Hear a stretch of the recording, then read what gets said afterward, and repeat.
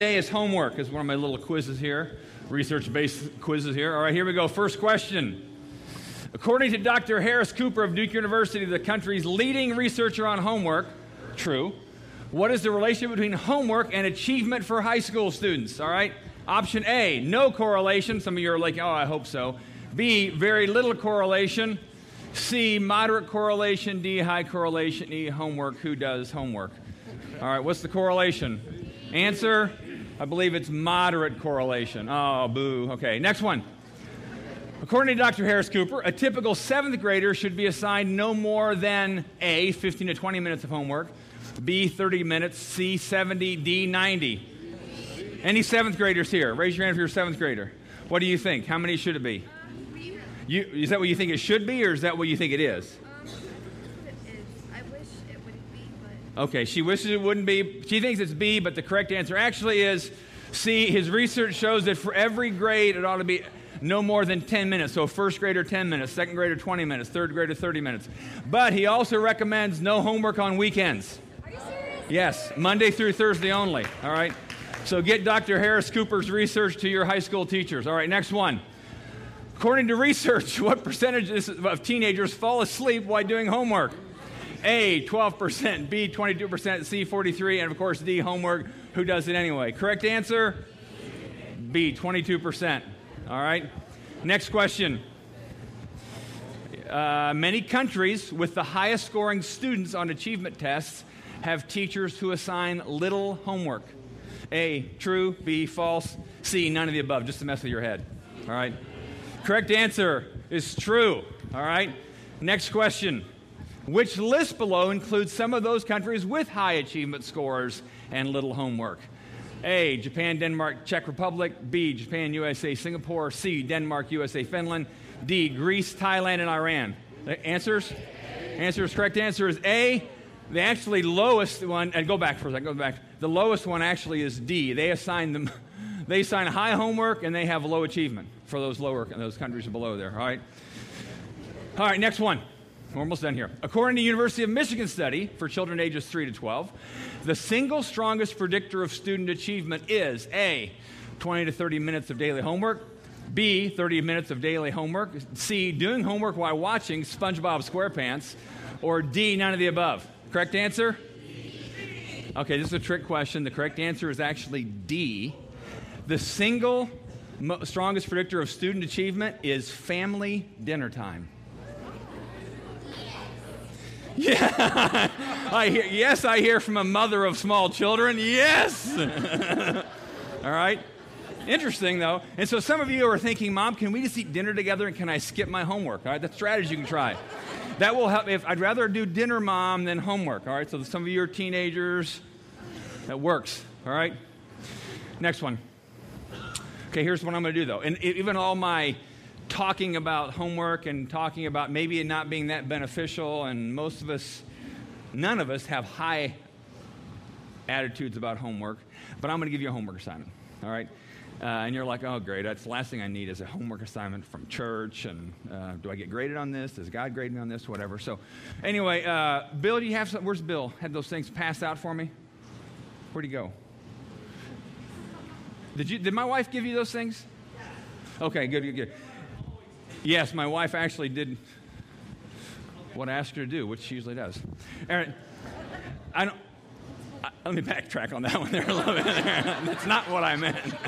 And I usually do what she asked me to do. How's that? Does that get me out of that one?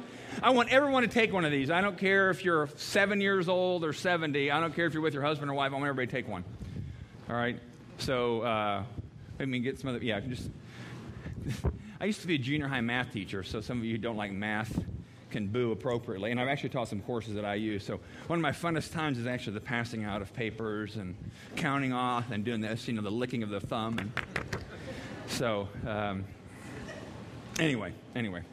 So while these are being passed out, I want everybody to take one, even if you're not a regular Exodus person, if you're from out of town. I know there's some dads here today for Dad's Weekend with some of your college daughters and other parents and other visitors from out of town. And Bloomington's a friendly town, and you're welcome here. So anyway. And let me explain where this comes from. I've talked about, if you've been to the last couple weeks, you've heard me say a few things about this.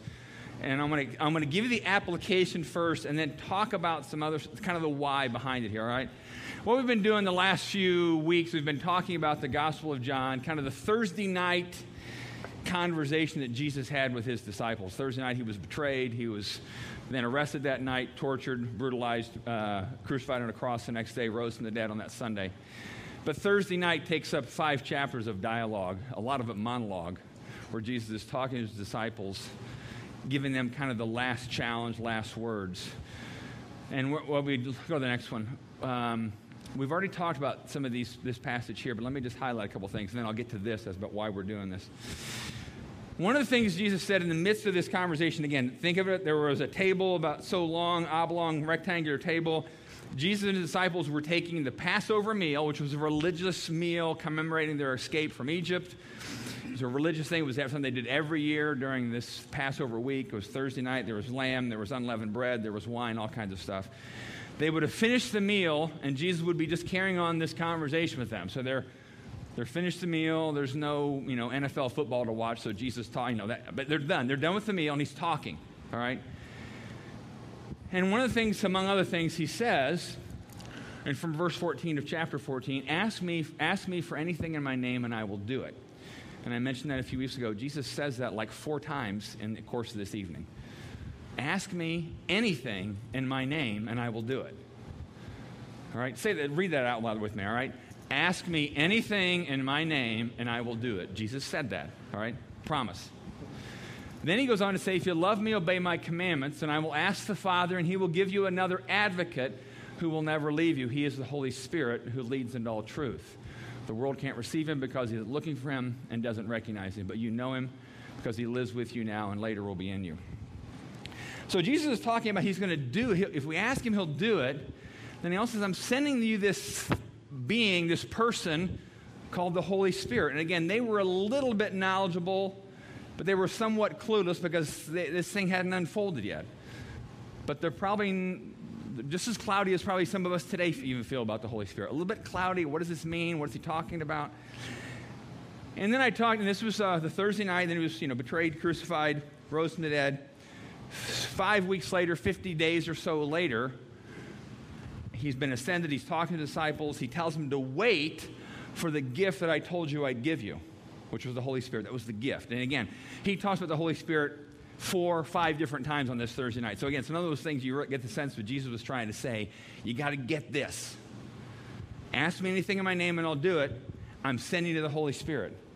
He's going to be in you and he will remind you and teach you, he'll lead you. All right? He tells them this, and then on the day of Pentecost, Penta meaning 50 days after the Passover. That's where the word Pentecost comes from. 50 days after. They're waiting in this upper room. They're confused. They're perplexed. They don't know why Jesus ascended to heaven. They're still trying to figure out.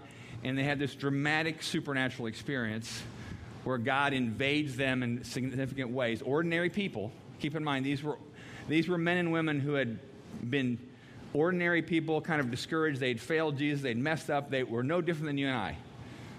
Sometimes discouraged, sometimes messed up, sometimes disappointed in ourselves, all right? So they were no different than you and I. They weren't like super saints at this point. And the Holy Spirit came on them in an incredible way. The Bible says they were filled with the Holy Spirit.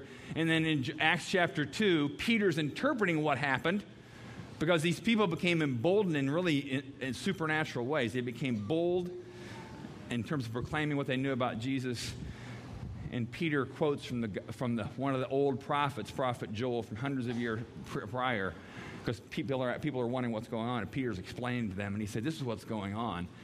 God said, I'm going to pour out my Spirit upon all people. That's what God said he'd do. And that's what he's just done, Peter said. And this, my guess is the disciples who were sitting in that room may have flashed back over the last couple weeks and realized, oh, this is what Jesus was talking about when he said, I'm going to send you the advocate, the Holy Spirit. He's going to be in you. He's going to embolden you. He's going to teach you in ways you've never imagined. All right? So this whole phrase, I will pour out my Spirit upon all people. Say that phrase with me. I will pour out my Spirit on all people. All right? Now go to this, because this is where this, I'll call it a homework assignment, but let me say this up front. There may be one thing on here you think, I can do that. And that's okay if it's all you do. So this is different than your homeschool, or this is different from your homework assignments in college or high school. I'm saying if you can't do it all, do a few things really well. Wouldn't you love to have a teacher like that, all right? All right. We're all about, freedom here, okay? Now, here's 3 things I'm asking you to do overall. And I'm asking you to start this tomorrow, 10:10, to the 20th November, which is a Sunday, 11:20. 10:10, 11:20. 10:10, 11:20. Say that with me. 10:10, 11:20, all right? Now, here's three things I'm asking you to do and I'm calling it homework, but let's just say I'm asking you to try some habits spiritually that I really believe will help you not only connect with God, but when Jesus said if we ask him, he'll do it, I'm giving you some real simple things and challenges myself I'm taking as well. Simple ways to ask Jesus for things. All right, here's the first one. Go to the next one. Okay, go to the next thing. First thing on your list, I will pray. All right? Out loud, I'm asking you to do this. And again, you may not remember, this is not meant to be a legalistic thing. Oh, I forgot yesterday. I messed up the whole assignment. God's not going to bless me. That's the point. Out loud, once a day, try to remember to simply say, Jesus, would you pour out your Spirit on me? Start with yourself. I've done that. I've practiced this the last few weeks. I've done it when I'm driving my car, riding my bike, in the shower. I don't get up every morning and like, I got to do the list. Some of you may be that kind of people. If you are, then fine. Take the list and put all your check marks on it you want to, if you love checking things off. And that works for a lot of people. So Jesus, pour out your Spirit on me. All right, say that out loud with me. Jesus, pour out your Spirit on me. Now close your eyes for a second. Now address it to Jesus as much as you know how to address it to Jesus. Now say the same thing. Here we go. 1, 2, 3. Jesus, pour out your Spirit on me. All right, and we'll talk a little bit about that when I'm done with this, about what we're asking him to do there. Also, then I want you to pray your immediate family members in Bloomington, or if you're in the dorms or you're a student, maybe some friends of yours. So, I've been praying, Jesus, pour out your Spirit on Kathy, my wife. Pour out your Spirit on Gretchen. And again, I say it out loud, not because you're supposed to pray out loud, because it's just something different that's helped me kind of jumpstart some things in how I think about prayer. Don't walk down, the sidewalk on Kirkwood and yell it out. Unless God tells you to, but I just whisper it to myself. And sometimes at their family dinner table, I'll just say, Jesus, pour out your Spirit on us. Amen. It's a real short prayer. Nobody's going to accuse you of praying too long. All right? Second thing I'm going to encourage you to pray for is this. Go to the next one. On the back side, you'll see a list of, not all, but some, what I'm calling Christ-centered churches in Bloomington. And I'm going to ask you to choose 2 pastors, 2 churches. And let me explain the separation of the two. In the gray section above, those are churches and pastors that have a significant history with Exodus Church, and they also have a significant history in Bloomington. Those 8 pastors have been in Bloomington serving for 159 years total, almost an average of 20 years apiece. So I'm going to ask you to pick one of those pastors, and as much as you can remember it, again, ideally every day, but it may not be every day. It may just be whenever you remember it. You might say, Jesus, pour out your Spirit on Bruce Rose. Pour out your Spirit on Second Baptist Church. God, would you do something in them that is supernaturally generated? Not because Bruce is smart and wise, which he is, but because you're going to do something. So I want you to choose one of those pastors from that list of what I'll call kind of the, what does the Big Ten call them? Legends and Legacy. These are kind of the Legends and Legacy group here, all right?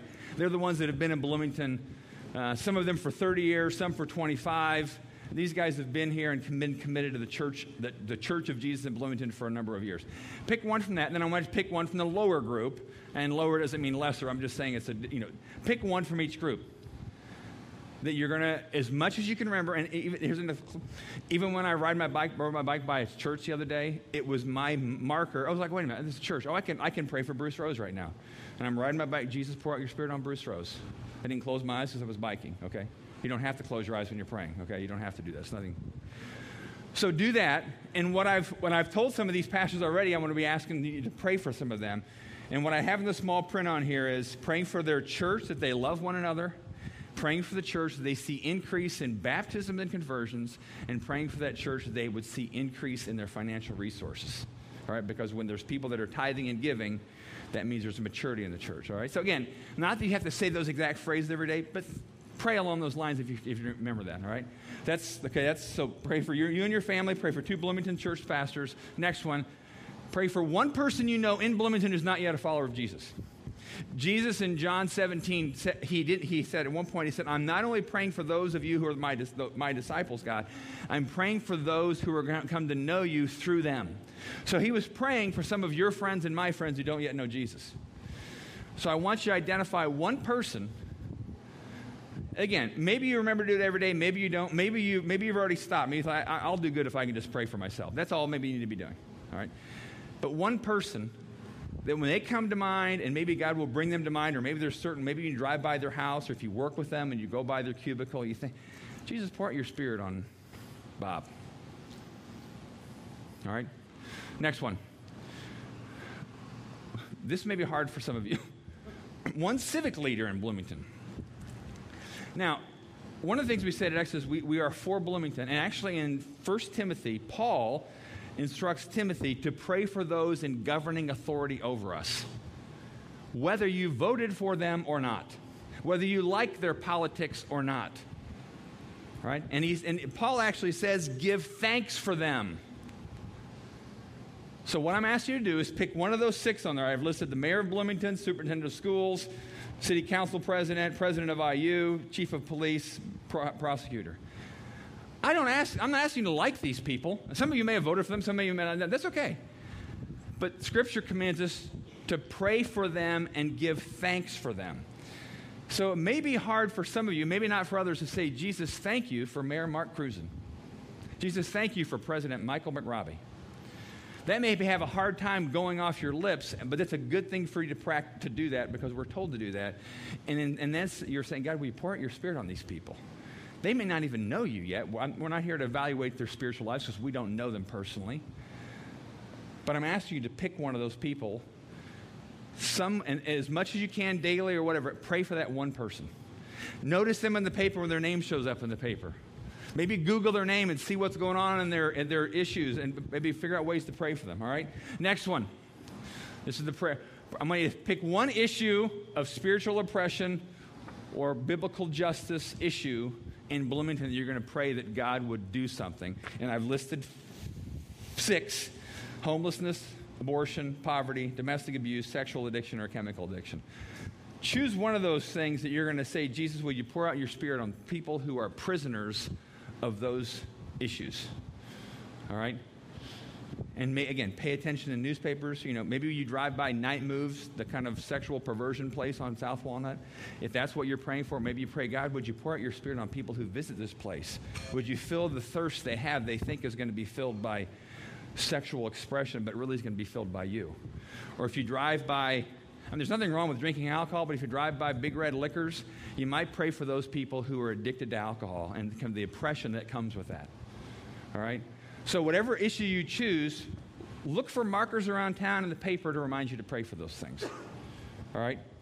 So that's 5 things I'm going to ask you to pray for. Simple one-line prayers. But if all you can remember is pour out your Spirit on, you're there. All right? And maybe 5's too much for your day or whatever, but pick somebody to focus on and let God bring the focus. Next thing, two other things. Some of you have never done this before, and that's okay. I'm going to ask you to fast at least a meal a day, if that's possible for you physically. And we don't fast to earn points with God. All right, let me say that again. You do not fast to earn points with God. It's not like, okay, if we're all fasting, we'll get enough points and God will let us cash them in. You fast because Jesus said we don't live by bread alone, but by every word that comes from the mouth of God. This is what I'll simply say. When you're fasting, you refine your sense of hearing the Holy Spirit. Pay attention to random thoughts when you're fasting, because your random thoughts are going to be, boy, I'm really hungry. Even a McDonald's hamburger looks good now. Let that hunger turn into a prayer and say, God, I want more of you in my life. And pay attention to any kind of invisible world kind of communication you're feeling. That's not a weird thing. It's just a real thing. All right? So if that's something, and then some of you may think, I can't do that. I'm not ready for that. The first 5 is enough for me. I'll be doing good if I do that. Again, this is kind of freedom-based homework. All right. choose a day of the week, starting this week. And if you forget this week and you start next week, it's okay. Nobody's checking up on you. I think God's happy with whatever we offer him relationship-wise, all right? Again, not a legalist thing, but choose a day. And the last thing is, I will read. I'm going to encourage you to read sometime in the next 6 weeks the book of Acts to see what happened to people who were filled with the Holy Spirit and what happened to communities they were a part of, what happened to the church communities they were a part of, what happened to their relationships, what happened when you saw the increased boldness, increased passion, increased forgiveness, all kinds of increase. And then what we just started off reading the scripture today, Luke chapter 4, the Spirit of the Lord is on me. I'm going to challenge some of you to memorize that. And we're going to do it every Sunday for the next 6 weeks, so maybe you'll memorize it just by reading it Sunday morning. All right? So again, I want you to take this, and maybe if you look over it, you're like, I can do this and this, but that's all I'm going to try. It's okay. Try whatever you think God is able you to try right now. You're not a superstar if you do it all, and you're not less than one if you don't. So whatever you feel like is going to be the stretch for you, that's what I want you to do. All right? Next week when you come, I'll actually have little anonymous things where I ask people to check off what they're praying for so we can kind of have a sense of where God's leading us as a congregation, who to pray for and how. All right? Does that make sense? Now, what do I have on the next slide? Yeah, that's the question. Okay, here's the question. The question is why?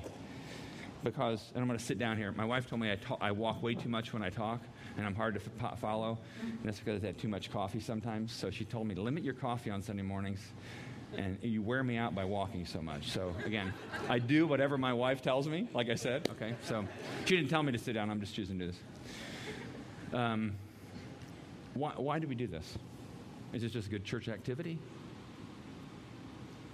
I mean, is this just like spiritual homework that good Christians do so God lets us have more recess time? Or is there something really going on? Do we really believe that doing something where we push ourselves in the invisible world actually might have a result that is more than ever us have ever imagined, and maybe some of us have stopped even imagining because we're so cynical? All right, and when I say cynical, I'll say I've been there, and I probably have been there this week. All right, about does it really matter? I mean, Jesus said, ask in my name and I'll do it for you. And it's, of course, not a Santa Claus invitation. But he's saying, if you ask according to the way in which I have lived my life, in my name, my story, if you ask according to the way that I'm saying the world works, I'll do whatever you ask. And there is good reason to believe from the Bible that there's a lot of things God wants to give us, but the way he's wired us, because he's given us the freedom of as being sovereign beings in a sense, he won't give unless we ask. I mean, my daughter, Gretchen, works at Chocolate Mousse. Any Chocolate Mousse fans here? If you went to the window of Chocolate Mousse and she was standing there in her brown T-shirt and her pink hat and you just stood there, she wouldn't get you anything. She's a nice person. She really is. She wouldn't get you a thing. Now, if you said, can I have a Blizzard with gummy bears in it, she would actually make that for you because you asked her. And she's willing to do anything you ask her to do if you just ask her and pay for it. All right? But you understand, sometimes I think our vision of prayer is, I better sit down again. Sorry. Sometimes I think our vision of prayer is, I should just sit by the window and God will give me whatever he wants to give me, even though I hate mint ice cream with gummy bears in it. That's probably what he'll give me, and I'll have to eat it and pretend like I like it. All right? Jesus says, ask me. So this phrase, Jesus, pour out your Spirit on me, on Dan Hendricks, on my wife, on Mayor Cruzen. We're asking Jesus to do something. We're at the window and he's ready to do something. And he's just ask. And one of the, and that's, I've shared this before, sometimes the cynical part of me, and I think for all of us can relate to, is like, well, how do we know if Jesus really does? Well, let's ask. Let's try it. Let's have a 6-week experiment. Let's ask. Let's see what Jesus does. And you might say, okay, what does it really mean if I'm asking Jesus to pour out his Spirit on me? Here's how I've kind of seen that this week in my head. It's almost like I think I live, and maybe some of you live lives, and we're two-dimensional black and white characters just on a flat picture book. When I've been asking Jesus to pour out his Spirit like on my wife, This is the image that helps me. I kind of imagine my wife becoming three-dimensional in color. And it's like there's more to what God wants of her than a two-dimensional black and white life. And my wife is she's a godly woman. I'm not saying, but that's how I pray for Dan Hendricks. God, pour your spirit on Dan Hendricks. And I see, God, there's more you can fill him with. He can become fuller and stronger. He can become more three-dimensional and more in color. There's more you can do for him. There's more you can do in him. All right? So when I'm saying pour out my spirit, what happened in the Bible when the Spirit was poured out on people? There was conviction of sin. Because if Jesus wants to pour out his Spirit in you, or in the person you're praying for is not yet a follower of Jesus, the Spirit will actually, and Jesus says this later in his prayer in John 16, the Spirit convicts of sin. That's one of the things the Spirit does. So you're asking Jesus, pour out your Spirit on me. Expect some dramatic and a lot of joy, but also expect that he may say, hey, there's some obstacles right now I need to kind of take care of because there's no room for me to pour anything because you get this big block in there that's, oh, yeah, Jesus, that. Can you just ignore that, please? Because I kind of like doing that kind of thing. All right. That's one thing that happens when Jesus pours out his Spirit. Another thing that happens in the book of Acts when he pours out his Spirit is people become full of generosity toward one another. Full of generosity. These were 11, 12 knuckleheads plus their other friends who didn't get what Jesus was talking about 6 weeks prior, and all of a sudden, boom, they're sharing with each other. They're taking care of people that have less than they do, and they have no really regard for their own bank account balance. And it's like, wow, I'd love to be that kind of person. Or when Jesus pours out his Spirit on you, I become full of forgiveness toward that person who I just can't forgive them. This week, I was kind of in my mind having this mental conversation with somebody I'm really irritated with lately. And I actually stopped and I said, okay, Jesus, pour out your Spirit on them. Because I'm tired of having these mental fights in my mind with them. But Jesus, the best I can pray for them is, will you pour out your Spirit on them? Would you do something great in their lives? And maybe there's things happening in their lives that are greater than in my life, but Jesus, pour out your Spirit on them. I didn't put that on the list, but maybe you want to pick an enemy you pray for too.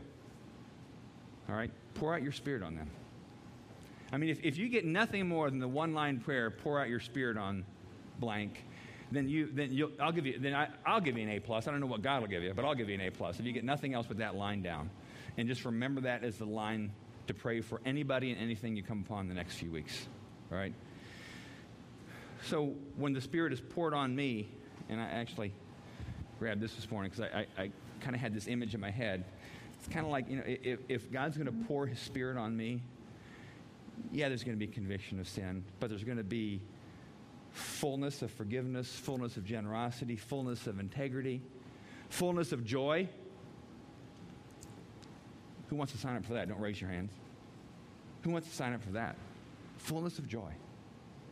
These people, and I keep calling them goofy knucklehead men because I'm one too from the disciples, and there were women there too that were, I won't call them goofy knuckleheads, that sounds disrespectful, but they probably were too. All of a sudden, these fearful people like Peter who denied Jesus, and they all ran when Jesus was arrested that Thursday night. There's a boldness about them 5 weeks later, 50 days later, that's like, wow. Look at that boldness they have toward people. They don't care what people think about them. There was no fear of men anymore. They didn't care what people thought about them. So full of forgiveness, full of boldness, full of generosity, full of integrity. And I'll talk about this in a few weeks. You also see when the Spirit was poured out on people and they became the three-dimensional, in-color people God designed them to be with the life of God flowing out of them, Satan went berserk and persecution started happening. James lost his head, literally. James's head was cut off. So we're not just saying, hey, this is going to be, we're going to pray for Bloomington and everything's going to change. God will do great things when we ask him.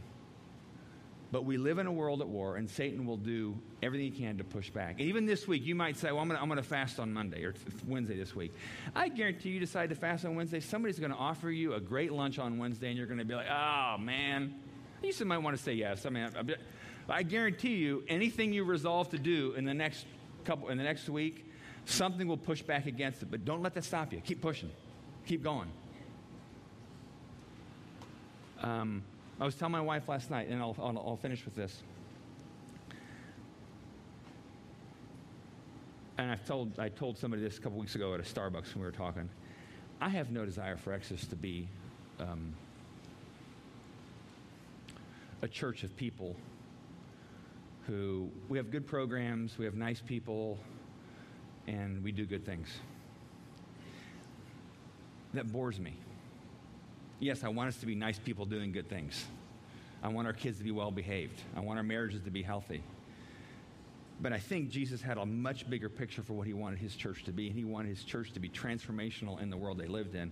And for most of us here, we live in Bloomington, Indiana right now. And I believe God wants us to be a part of changing Bloomington. And that doesn't, please don't understand that as being egotistical or arrogant or dramatic or grandiose. It's just what I think the church is supposed to be about. We're not about us. We're about pouring ourselves out. So when the Spirit's poured on us, then our calling is to pour ourselves out.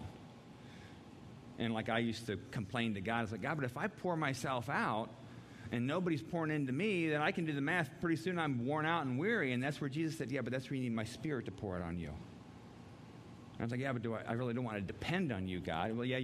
And then I realized, well, that's kind of what I'm supposed to be doing. I want to depend on God. So Jesus, would you pour out your Spirit on me? Would you pour out your Spirit on those who govern over us in Bloomington? Will you pour out your Spirit on the issues of sexual immorality and poverty in Bloomington? And maybe in those prayers, some of us might actually realize God's calling us to do something about it. I mean, there are people here involved in various ministries and initiatives that deal with those issues. But there may be ways where they're like, oh, I'm going to pray for that. I think God's putting that in my heart to start doing this now. And maybe you start praying for the mayor or the school superintendent or the IU president, and you start looking at them in a different way. You still may not vote for them or want their policies to be, that's incidental to God. He tells us to give thanks for them and to pray for them. And if we want to see the lands, I had this picture and I didn't get it all. I forgot to pick it up where I got it printed off. It was a Google Earth picture of Bloomington, Indiana. All right, because that's how I think God sees things. God invented Google Earth, you know. And it was this picture of, okay, I think the hand of God really is like this. He wants to pour out on Bloomington, but he wants us to ask him to do that. There's John Wesley, the guy who's named after Wesleyanism and Methodism. One of his statements is, he won't if we don't. It's like God won't do anything unless we ask him. And some of you might say, wait a minute, God's sovereign. He'll do whatever he wants to do. But my response to that is, yes, but in his sovereignty, he gave authority of the world over to human beings.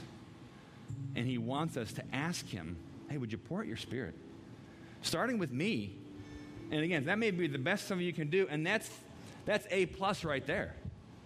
If that's all you do to pray in the next week or 6 weeks, that's a huge win. Because God will do what you ask him to do. Expect that. Whoa.